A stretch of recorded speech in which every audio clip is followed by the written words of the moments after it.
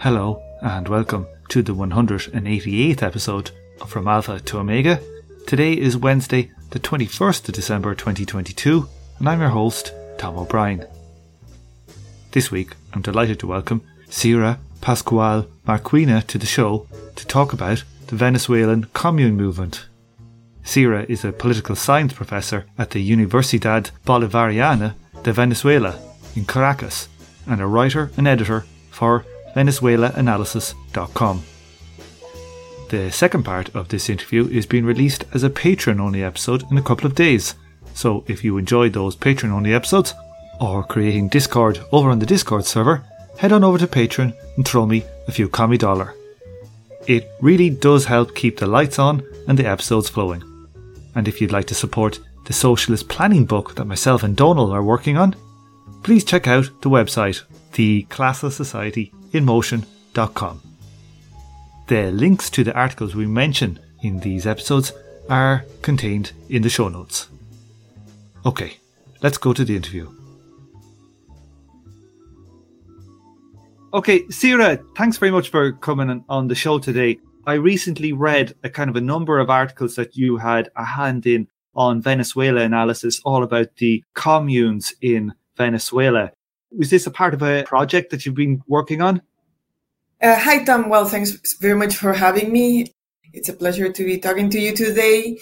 So, yes, I have been working in Venezuela analysis, but also in general as my commitment to the Bolivarian process and to communal movement. I have been working on a series of articles, interviews really, but also articles about communal organization. The project is called Communal Resistance and Working Class Resistance in the context of the U.S. blockade. Basically, one of the interesting things about Venezuela, one of the marvelous things about the Bolivarian Revolution, is that it's a revolution where people, its early years, it was a revolution about talking, about hearing each other, about building together. It was, of course, a revolution, as probably all our listeners know, that was premised on participative and protagonic democracy. When you say protagonic democracy, what do you mean by that? That's a phrase people mightn't know. Sure.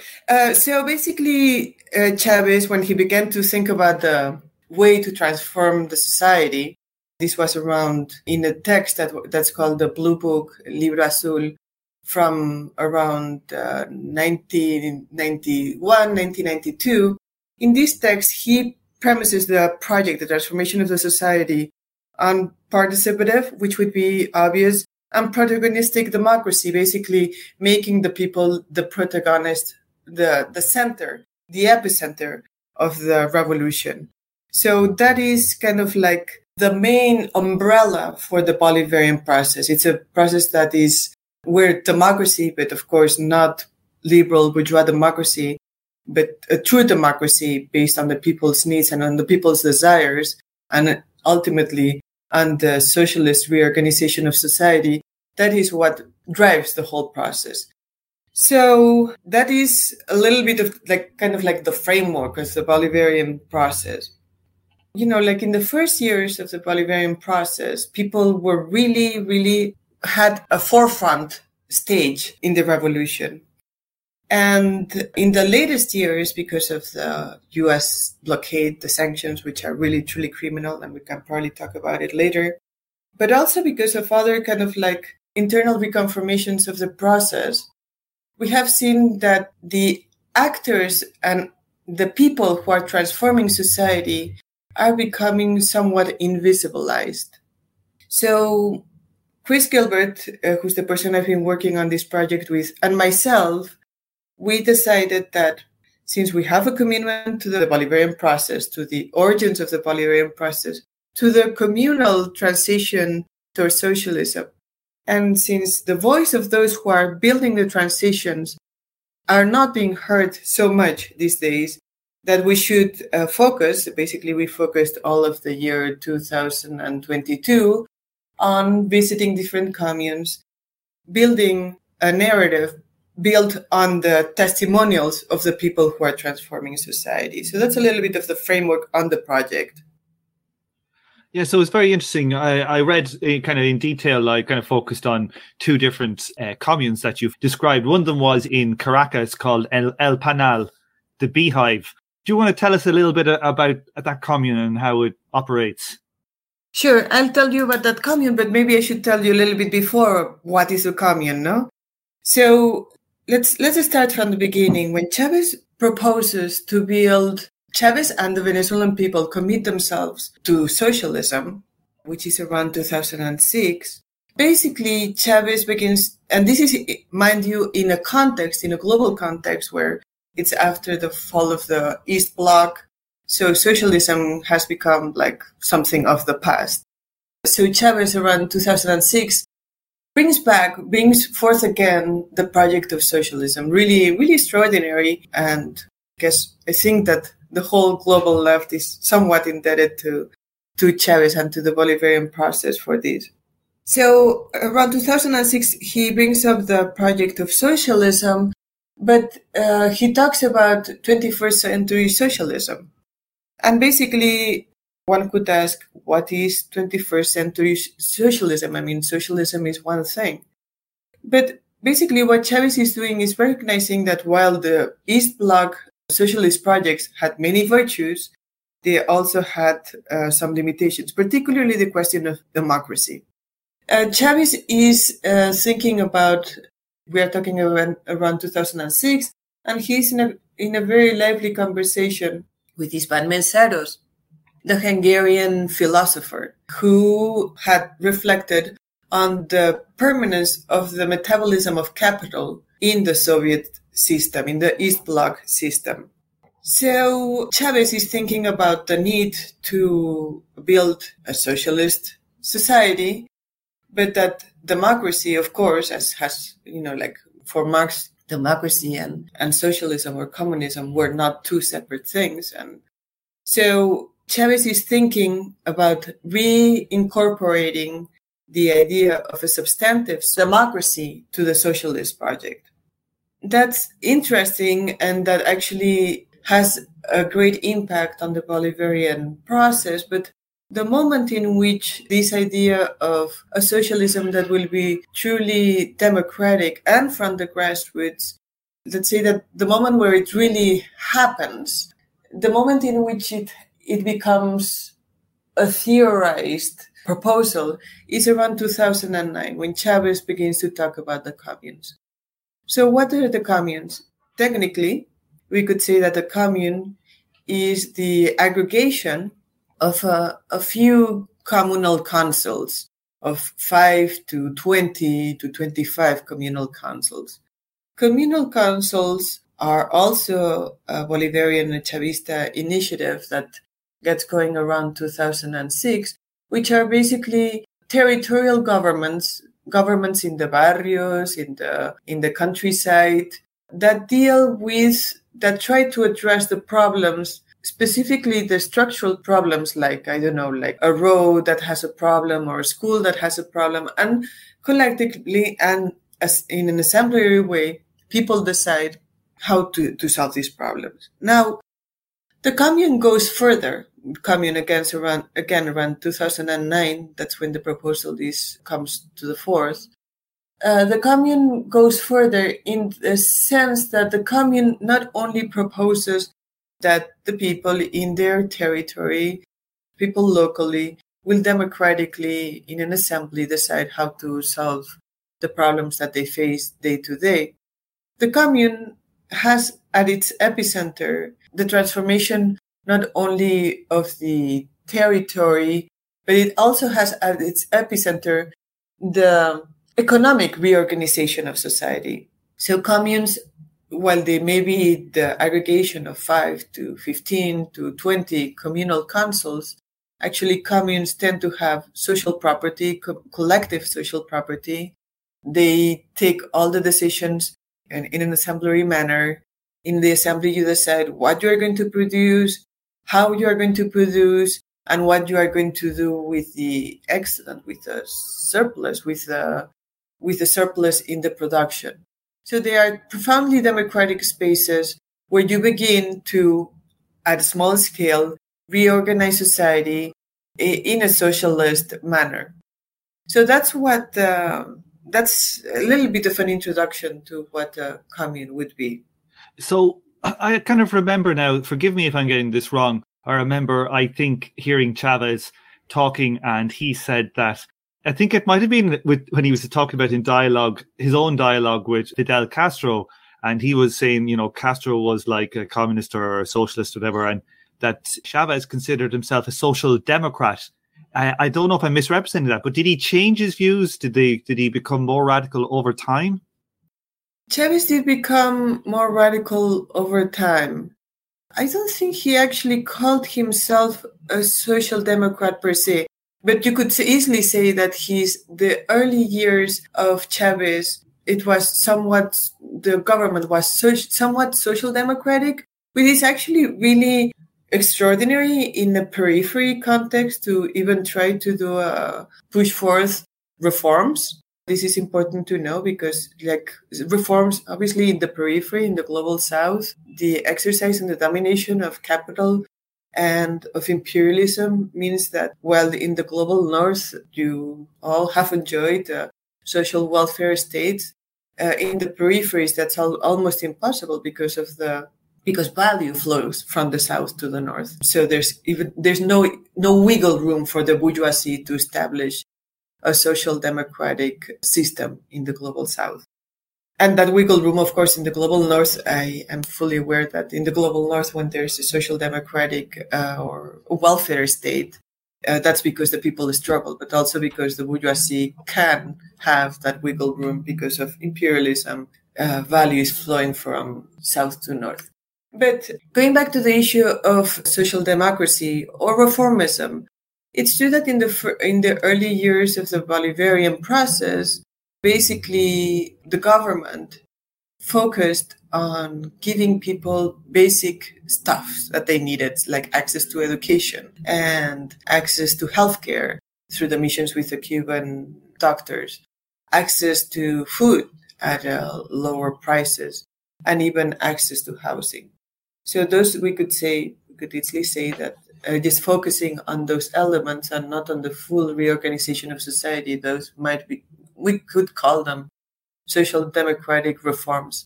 However, in their context, I think they are potentially revolutionary reforms.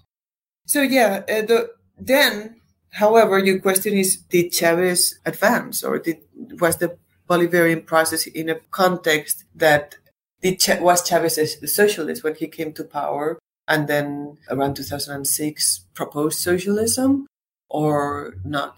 And Chavez, it's a long story actually, but Chavez had contacts with socialists and communists even when he was an army officer. And his brother Adan was actually in the PRB, which was a revolutionary insurgent movement in the 1960s and 1970s. So Chavez did have, as an army officer, contacts with left guerrilla movements. And not only did he have contact, but also some of the people in the movement, in the PRB, which is an interesting movement because they always had the intention of trying to co-opt military officers or military people in general for the revolutionary process, which generally doesn't happen in other places. And we could see that history said that tactic was right, at least here in Venezuela, because in the end, Chavez comes out of the military ranks.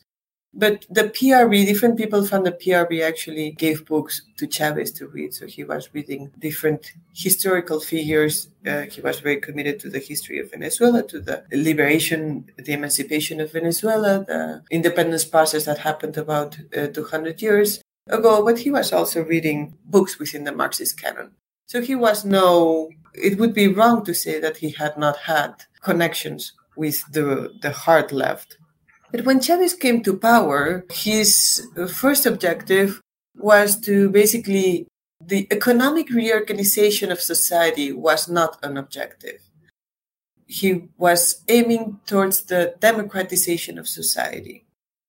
Now, because he and the Bolivarian process, because there was truly a real commitment to democracy, a real commitment to grassroots, to the democratization of society and to grassroots and to popular power, if you make true on your commitment to it, I think that eventually it has necessarily to lead you to socialism. And that's, I think, what happened. That's a good way of understanding the situation. So we could say that he is pushing for a radical democratization of society, not thinking so much about the democratization of society in economic terms. And eventually, when you go full circle, it comes to the full democratization of society in political and economic terms, which is what socialism is. And that happens around 2006. And then it becomes a full proposal around 2009 with the commune. So in what sense then is the commune, let's say just the commune movement or whatever we want to call it, in what sense is it a grassroots phenomenon, and in what sense is it kind of like a state-led phenomenon? It's definitely a grassroots phenomenon, although there is a relationship with a government that is sometimes more sympathetic and sometimes less sympathetic to the grassroots and to the communal movement. So basically, while the proposal of communes itself comes from Chavez, Venezuelan society is a society that there's a long history of rebellions and of not the Indian peoples that inhabited this territory, the Caribes. These were peoples that were, we could say, organized in primitive communal communist organizations. So these were peoples that had, when the colonizers arrived, they had a rather anarchist form of organization, horizontal forms of organization. And while that was more than 500 years ago, you can still see it in the society. So there is a kind of like rebellious and I would even say anarchist and reivindicating anarchism here, and an anarchist kind of like drive within Venezuelan society. So the participation of everybody is something that Venezuelan people kind of like take for granted. Also in the 1990s in Venezuela, like the left had been inhabited by communist parties in Latin America, like formal communist parties, Soviet bloc communist parties, and other parties like the PRV. But the most visible left had been inhabited by the Communist Party in Venezuela. Comrades, of course, but it was a party that was not so committed to democracy. Around the 90s in Venezuela, there was very interesting and very widespread movement of barrio assembly organizations. So while it is in 2009 that one person specifically, Chavez, proposes to go towards socialism via the commune, grassroots organization is very much, grassroots democratic forms of organization are very much part of Venezuelan society. So, no, communes are not top-down, although they come from, as we were saying, from the proposal itself comes from Chavez. Communes inhabit a society, Venezuelan communes inhabit a society that is, of course, that has a government that is progressist, and they live in a relationship of cooperation and with the government. With Chavez, the communes lived in a relationship of cooperation and tension, and with in the present too, there's relationships of cooperation and the government, the state, and these grassroots organizations that are really the future of Venezuelan society, which become communes. So when you say cooperation and tension, could you flesh out those two aspects? So, let's begin with cooperation. Communes there's a set of popular power laws that were set in place in 2012. Well, it varies. I mean, there's 5 popular power laws, 2010, 2011, 2012. These laws basically organize the communal system. So obviously laws come from a parliament, from the National Assembly in our case. And while these laws were made in consultation with the people who would be building the communes, it's also true that they come from a state structure, the parliament. Also, these laws actually open for state support or mandate actually state support of the communes. So I'm talking about economic state support of the communes. So that would be kind of like the cooperation. And indeed, the most consolidated communes like El Maizal and in Lara State and El Panal in Caracas and the Che Guevara commune in the Andean region, they have indeed received important resources from the Venezuelan government. Now, when we talk about tension, of course, communes are kind of like the base cell which is aimed to destroy the existing bourgeois state. Chavez said many times that Venezuela still had a bourgeois state, basically a capitalist state.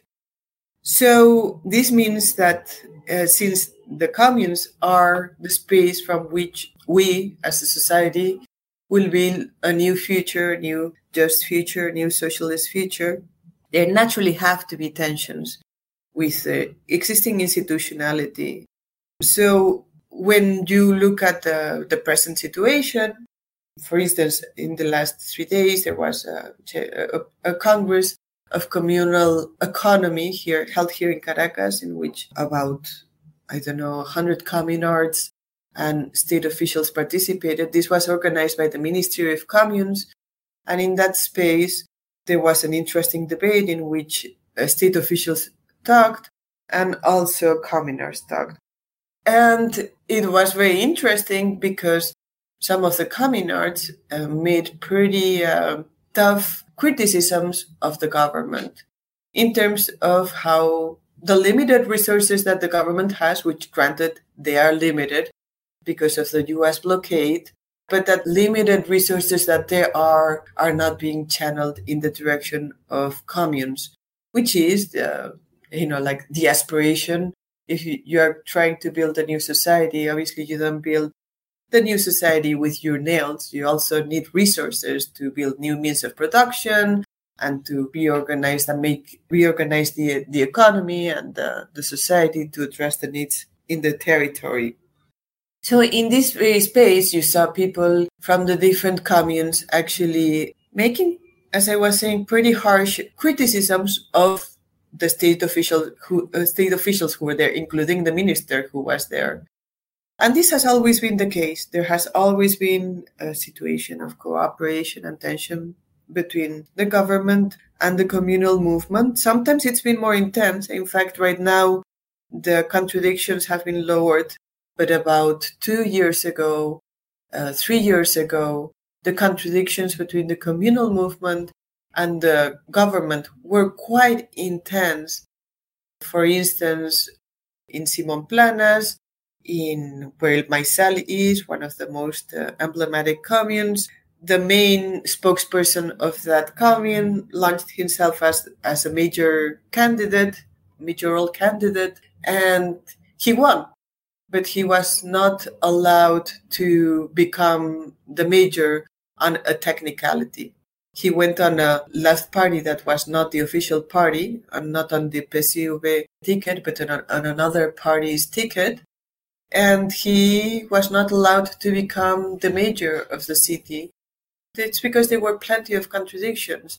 That commune around that time, for instance, had Venezuelan constitution, and the land law allows for the people to take vacant lands and vacant productive spaces by the organized community. An organized community can take vacant land and vacant productive spaces. And so El Maizal commune had actually expropriated the state, the government, of a pig farm, for instance, and of a university campus. A vacant university campus that was on the territory of the commune. It was absolutely legitimate what El Maizal did, but some officials, quite a few government officials, were not too happy to be seeing these feisty people take vacant state property for the communalization.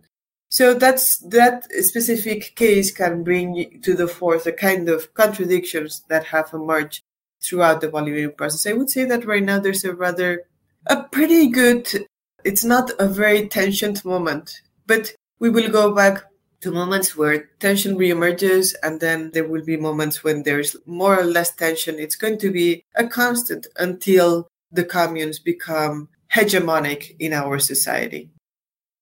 So, talking about scale then, like what is the scale of the commune movement at the moment? How many communes, what kind of size typically are they? What percentage of the economy is linked into the commune movement, would you estimate?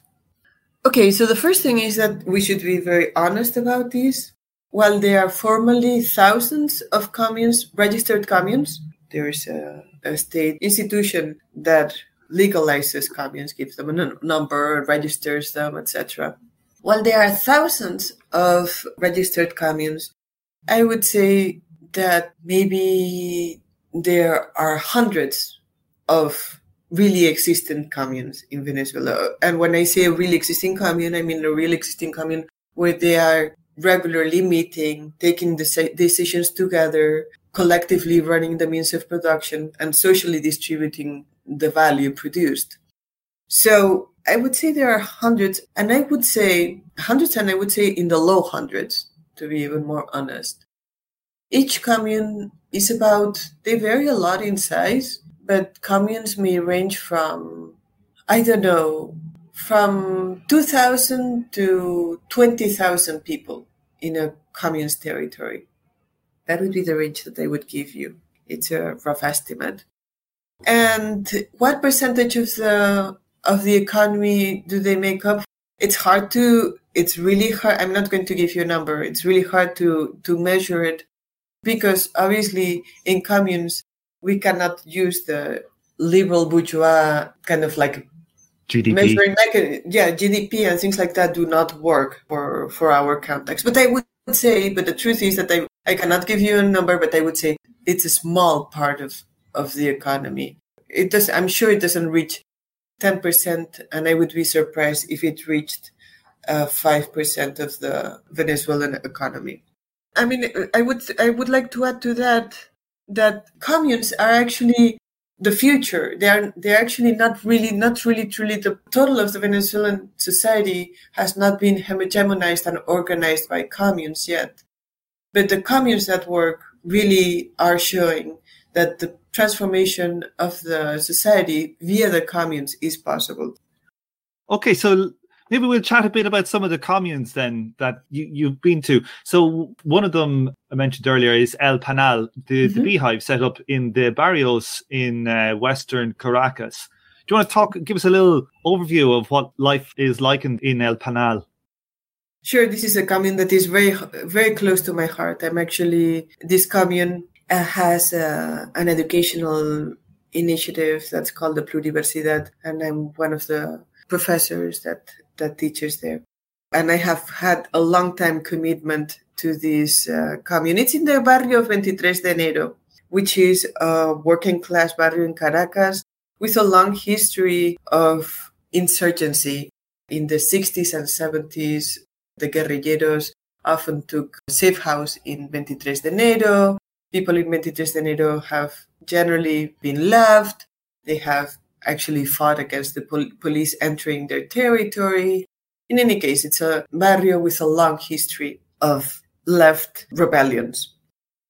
This commune, El Panal, basically some communes, not all communes, but some communes basically are built on priorly existing organizations. And the priorly existing organization at El Panal is called Alexis Vive. Alexis Vive is an organization that was created around 2001, 2002, with a very charismatic leader whose name is Robert Longa. And this organization is a grassroots organization, but it's an organization committed to the grassroots, but it's itself a kind of like a vanguard They say sometimes Marxist-Leninist organization, although certainly their interpretation of Marxist-Leninism is from the South, and they are very Gramscian and very Guevarist as well. So this organization has a long trajectory of work in the barrio, in 23 de enero, and in fact, they were an organization that one of the first things they did was to displace the drug gangs from the territory.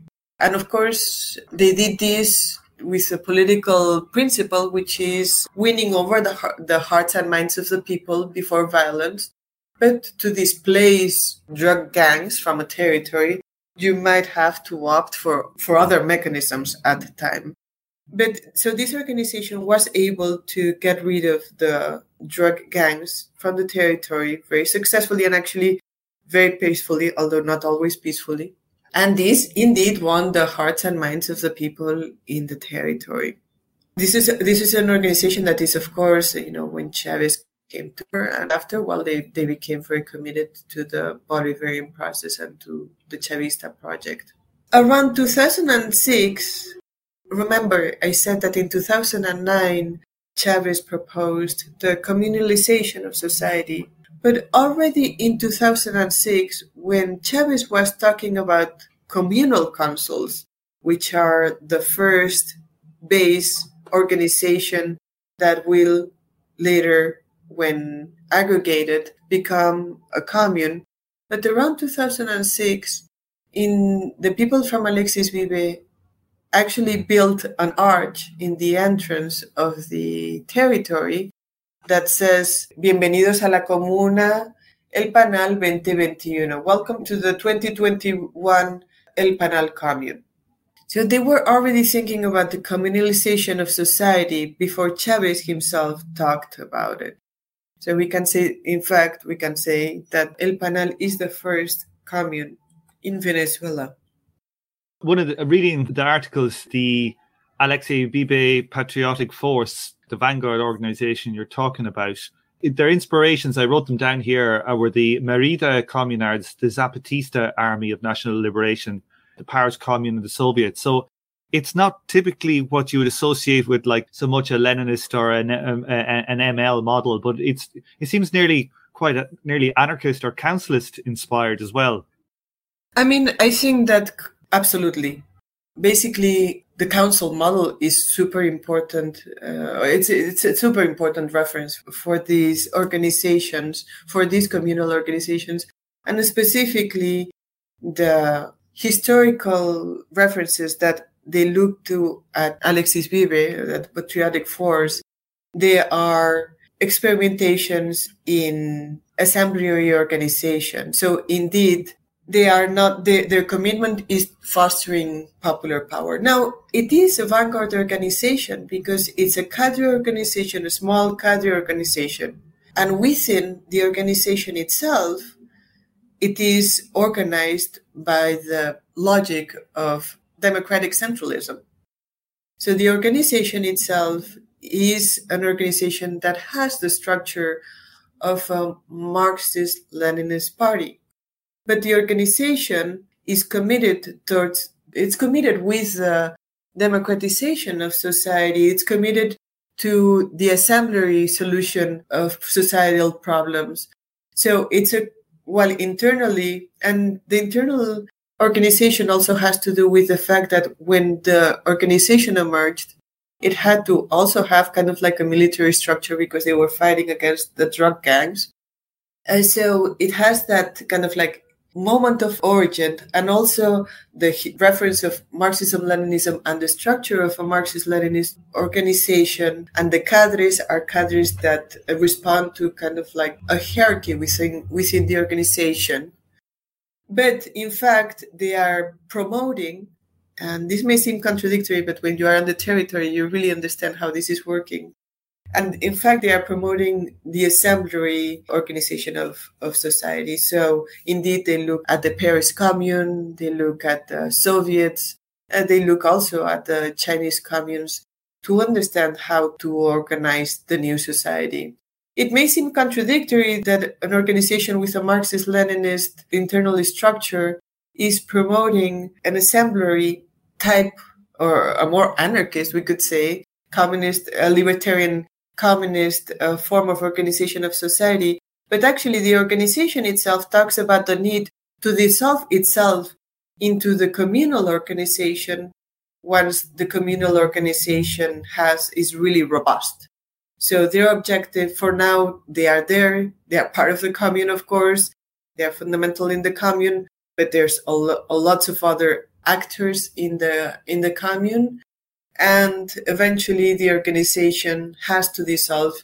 Once the commune is consolidated, the organization must dissolve into the communal organization, the grassroots democracy of the process.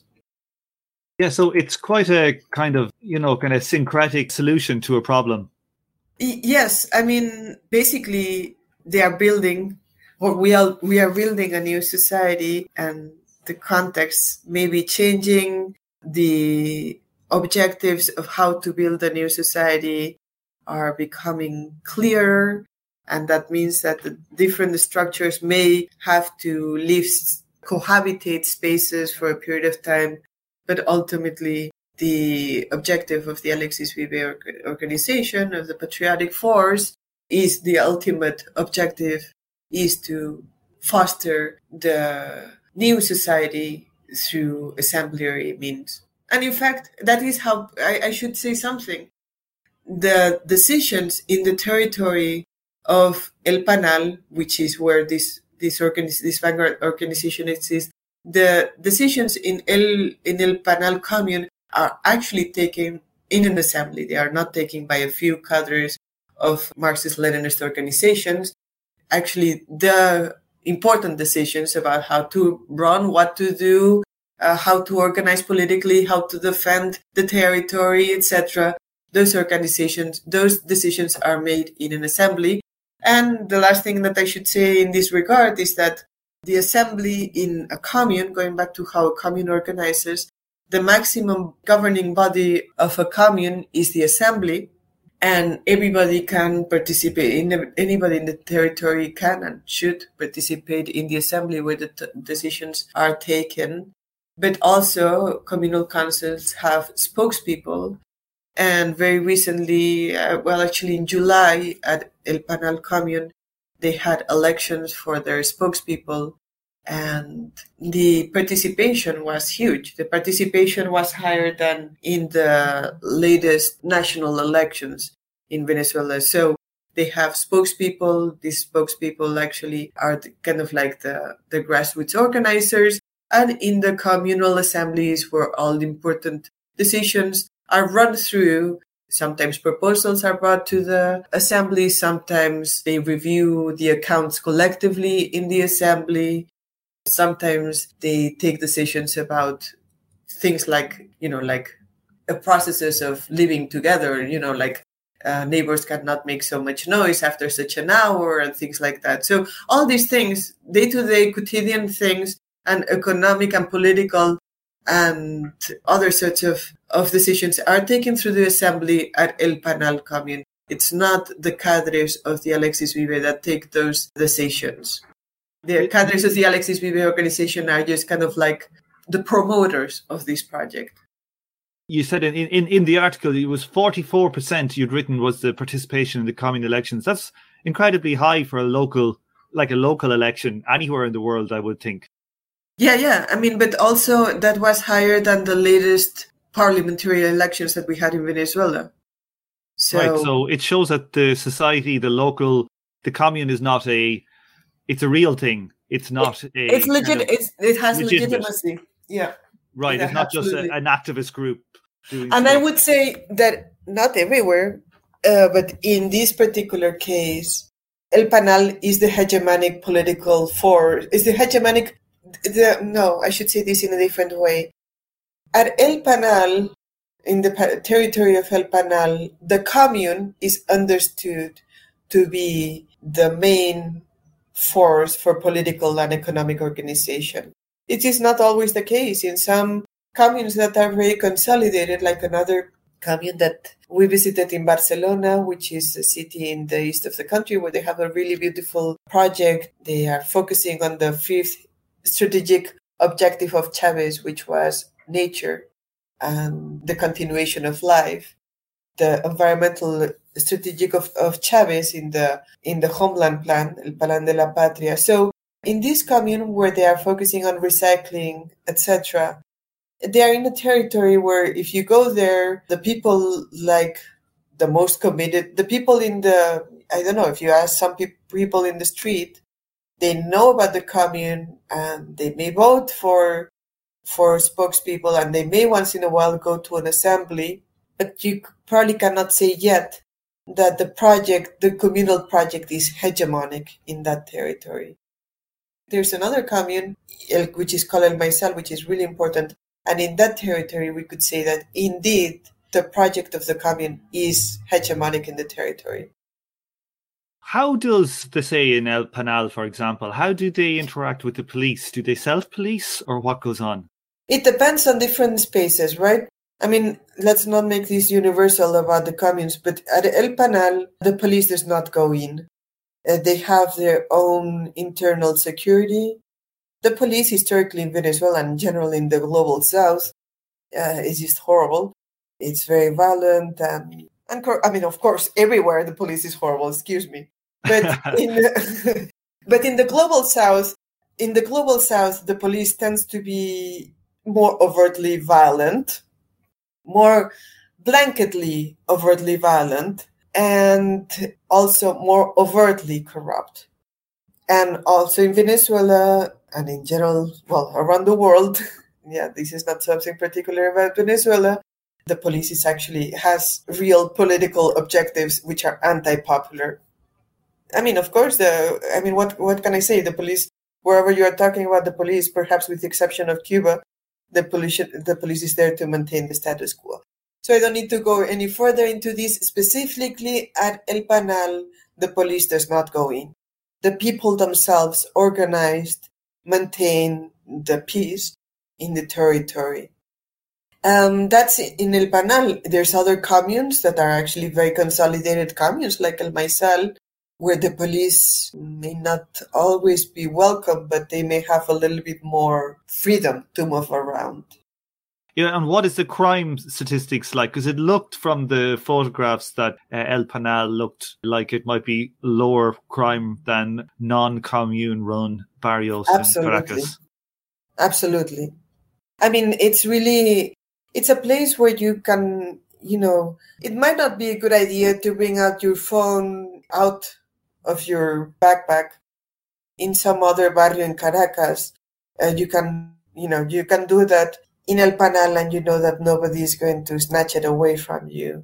Also, there's big problems with drug trafficking in some barrios of Caracas. Of course, that doesn't happen in El Panal. So yes, it is actually a peaceful place. It's very noticeable when you go into the territory that you are in there. So what kind of stuff do they get up to in the El Panal commune in Caracas? Well, basically, this is a commune that's growing very quickly, very, very fast. In 2020, actually, which was a very hard year world around, but particularly in Venezuela, because not only was there the pandemic, but also it was the impact of the sanctions and the blockade was really, really harsh. So in 2020, Robert Longa, who's the natural leader of the commune and spokesperson, he declared year zero. It was the year of hunting, gathering, and recollection. Basically, they realized that they really had to refocus on the economic side of it, and that the situation was critical. They had to focus on surviving with the horizon of expanding their production. So in that year, 2020, towards the end, they bought a few pigs. Actually, they bought a few pigs to sell the meat. But one of the pigs they bought was a sow, and she was pregnant. She had a litter, I guess. I don't know how you say it, with piglets. She had piglets. And that was kind of like the beginning of it was a spontaneous beginning of their pig farm. Right now they have a pig farm that's about 100 pigs. And it's interesting because this is in the middle of the city, El Panal is in the middle of Caracas, and they have a pigsty of about 100, semi-industrialized pigsty right now of about 100 pigs. And they use the Cuban method to keep the pigs in the city, which is, it's called a deep bed. That's one of the areas. They have a fish farm, a rather semi-industrialist fish farm too. They also have they're building a recycling enterprise in the neighborhood, in 23 de Enero. And they have, right now, they're just opening a store that's called Pampanal, where they are going to sell some of their production to. And the oldest production of El Panal, the oldest means of production, it's basically a textile factory, a small textile factory. Well, I don't know if I would call it a textile factory. Basically, they make garments, t-shirts, clothing, etc. And one of the interesting things about, for instance, the textile factory is that it's a socially owned textile factory. And basically, the surplus goes back to the community. So part of the income goes, of course, to pay the workers. They all have the same wages. The enterprise is democratically run by the workers. They decide what to do with this. It goes reinvested into the machines, whatever has to be kept. And one part of the surplus goes back to the community. And this is how basically communal enterprises are to be run. Communal enterprise implies that the community is the one who's going to receive the excedent or the surplus. And they work well. These are actually rather efficient means of production. They are not large means of production, but they are efficient means of production. And they are basically the main source for the commune to go on doing the care of the community that the commune always does. El Panal has 2 canteens. One of the canteens feeds the workers of the commune, about 50 people. Another canteen feeds vulnerable people. About 140 people are fed by the commune. And all the social care of the community work is done out of the surplus of this work. One thing that I should highlight, and then I finish with this little introduction about their production, is that at El Panal commune, they are very conscious of not generating situations of clientelism. I don't know if this word is so commonly used in English. It's not like the commune is kind of like the reproduction of a client state. For the commune, care of the community that is done is always done with the objective of fostering a new political and, of course, economic relations in the territory. Yeah, so a question for you then on how they remunerate the workers there. In the factory that we're going to discuss in a while, the metallurgy, the metal factory workers, they do it on like equal pay. Is it the same in El Panal commune? Yes, that is right. Basically, the pay of the workers of the different means of production is equal pay. I mean, this is something that's almost never discussed, but indeed it's very interesting that it came to happen in a relatively spontaneous process in Venezuela in the Bolivarian Revolution. The means of production that are either communal or worker-run, they generally, in the cases that I know, people, when there is a remuneration, because many of the people who are in a commune are not actually, this is something I should highlight. I mean, a Venezuelan commune is not like a Chinese commune, the Maoist Chinese communes, which, of course, they are experiences from which we could learn a lot. But in a Venezuelan commune, not everybody who lives in the communal territory is actually working full-time in the commune. Many people have their normal jobs and then they go back to the commune. Maybe they participate in an assembly, in a meeting, or they do some work for the community. But the people who are in the communes, the people who work, say, full-time on it, they get remunerations and their remunerations are equal. And that happened spontaneously. As I said, it wasn't part of a debate. It just has happened that people understand when you are building a new set of it has to be based on equality. Right, yeah, it seems to be kind of a very natural, yet kind of a fundamentally important aspect of communal life, that remuneration, that pay, it's a part of communism, is an egalitarian community, that the pay scales are flat. Is there ever issues around certain people thinking they're more productive, wanting more pay than others? Is it even something that comes up? Well, actually, I should say something. At the textile workshop, if you put beyond a certain amount of time and production, you actually get a plus. I actually forgot to mention that, and it's important. So the textile workshop, I don't know if you work beyond whatever it's collectively agreed. There's a collective agreement should be produced and how much each producer should be producing. And if you actually go beyond, you will get a little bit of an extra. So the wages are the same, but you might get an extra if you work a few more hours. But in my experience, there are no in relation to the equal pay. These things are always debated in assemblies, in workers' assemblies. And yeah, I haven't seen evidence of conflict when it comes to this. Since we are talking about El Panal, and as I was telling you earlier, El Panal it's an initiative that's closely related to Alexis Vive, which is a more traditional political organization. And Alexis Vive has cadres that are tremendously committed and also have the same wages as other workers. These cadres, actually, if you go to El Panal commune in the morning, you will see them working. But if you go to El Panal at midnight, for some reason, you will see them working too. So these people are working about, I don't know, as far as I can see, they must be working like 20 hours a day. It's actually sometimes concerning. It's kind of like tremendous sacrifice on these people's part to make this commune and to make it all work. And of course, at this time when they are trying to make their means of production grow, like this is a capitalist society.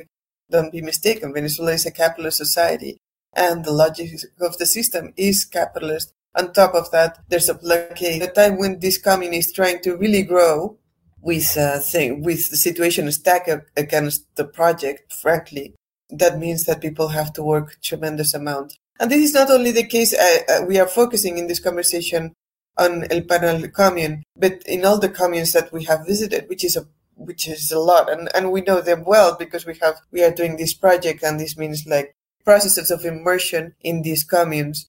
The communards always work a tremendous amount, and sometimes it's actually concerning because it's kind of like a physical sacrifice that many of them are doing to push forth the communes. Pushing like that is not a long-term strategy. Like, is there much burnout amongst the kind of more active communards? Well, I mean, the thing is that the morale is very high in many of the communes. As you say, this is not eternally possible, and the body cannot stand this kind of intensity of work eternally, or like for years.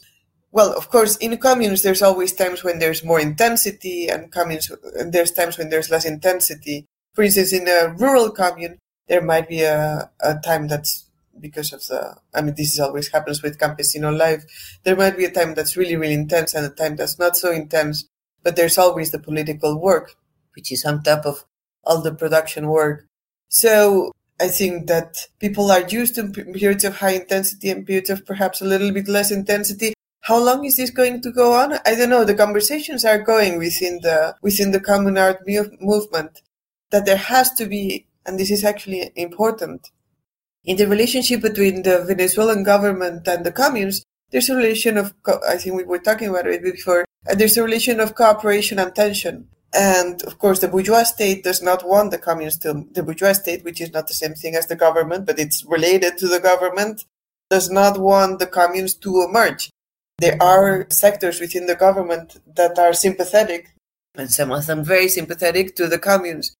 But the truth is that if a growing sector of those of us who are involved with communes believe that there has to be I would use the word dispute. Yes, a dispute for part of the Venezuelan rent to make the communes work, to make the communes really work and grow. Because right now the communes are in a situation that's And some communes are growing, like El Panal, but they are in a permanent situation of crisis in economic terms. That's the truth. Because, well, it's a hegemonically capitalist society. So what we are working on is on what some of us are saying is that the communes have to come together and demand a percentage of the national state income. Of the state income, yeah, for the communes. And that, of course, we are proposing what actually this is informally being talked about. And for now, hopefully we'll go to a more formal moment. It's being talked about demanding 5% of the national income, and it has to be self-run. It cannot be institutionally run. So communes have to be able to directly self-organize and manage those funds. And hopefully this will advance because communes have to come out of this situation of precarity. And they are in this situation of precarity again for several reasons. They are a small part of the economy. They represent a small part of the economy. The overall economy is capitalist and communes are socialist, let's say socialist exercises. And Chavez always said a commune that's an island of socialism is destined to not succeed. And this is true. So communes have to come together, become stronger, and demand a part of the national income, not to get rich, of course, but to generate the conditions so that the new social relations that are beginning to emerge in the communes can really fully bloom.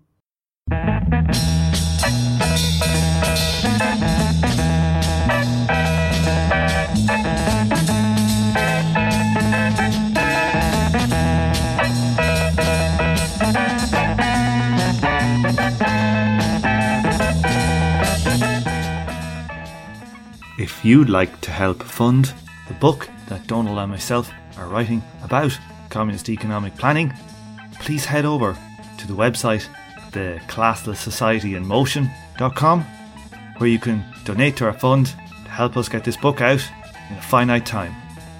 Everybody who donates will get a signed copy of the book when it's released. So head on over there today and help us with this really important project.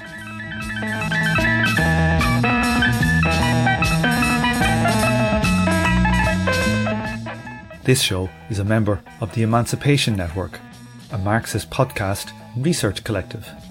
Make sure to check out our network sister podcasts, General Intellect Unit, Jumpsuit Utopia, Mortal Science, and Swampside Chats.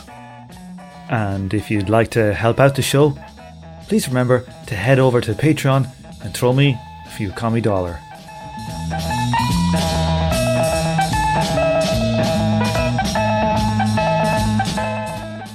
On this episode, you heard the theme tune The Order of the Pharaonic Jesters and Night of the Purple Moon by Sun Ra and his orchestra. Thank you for listening, and please join me for the next episode of From Alpha to Omega.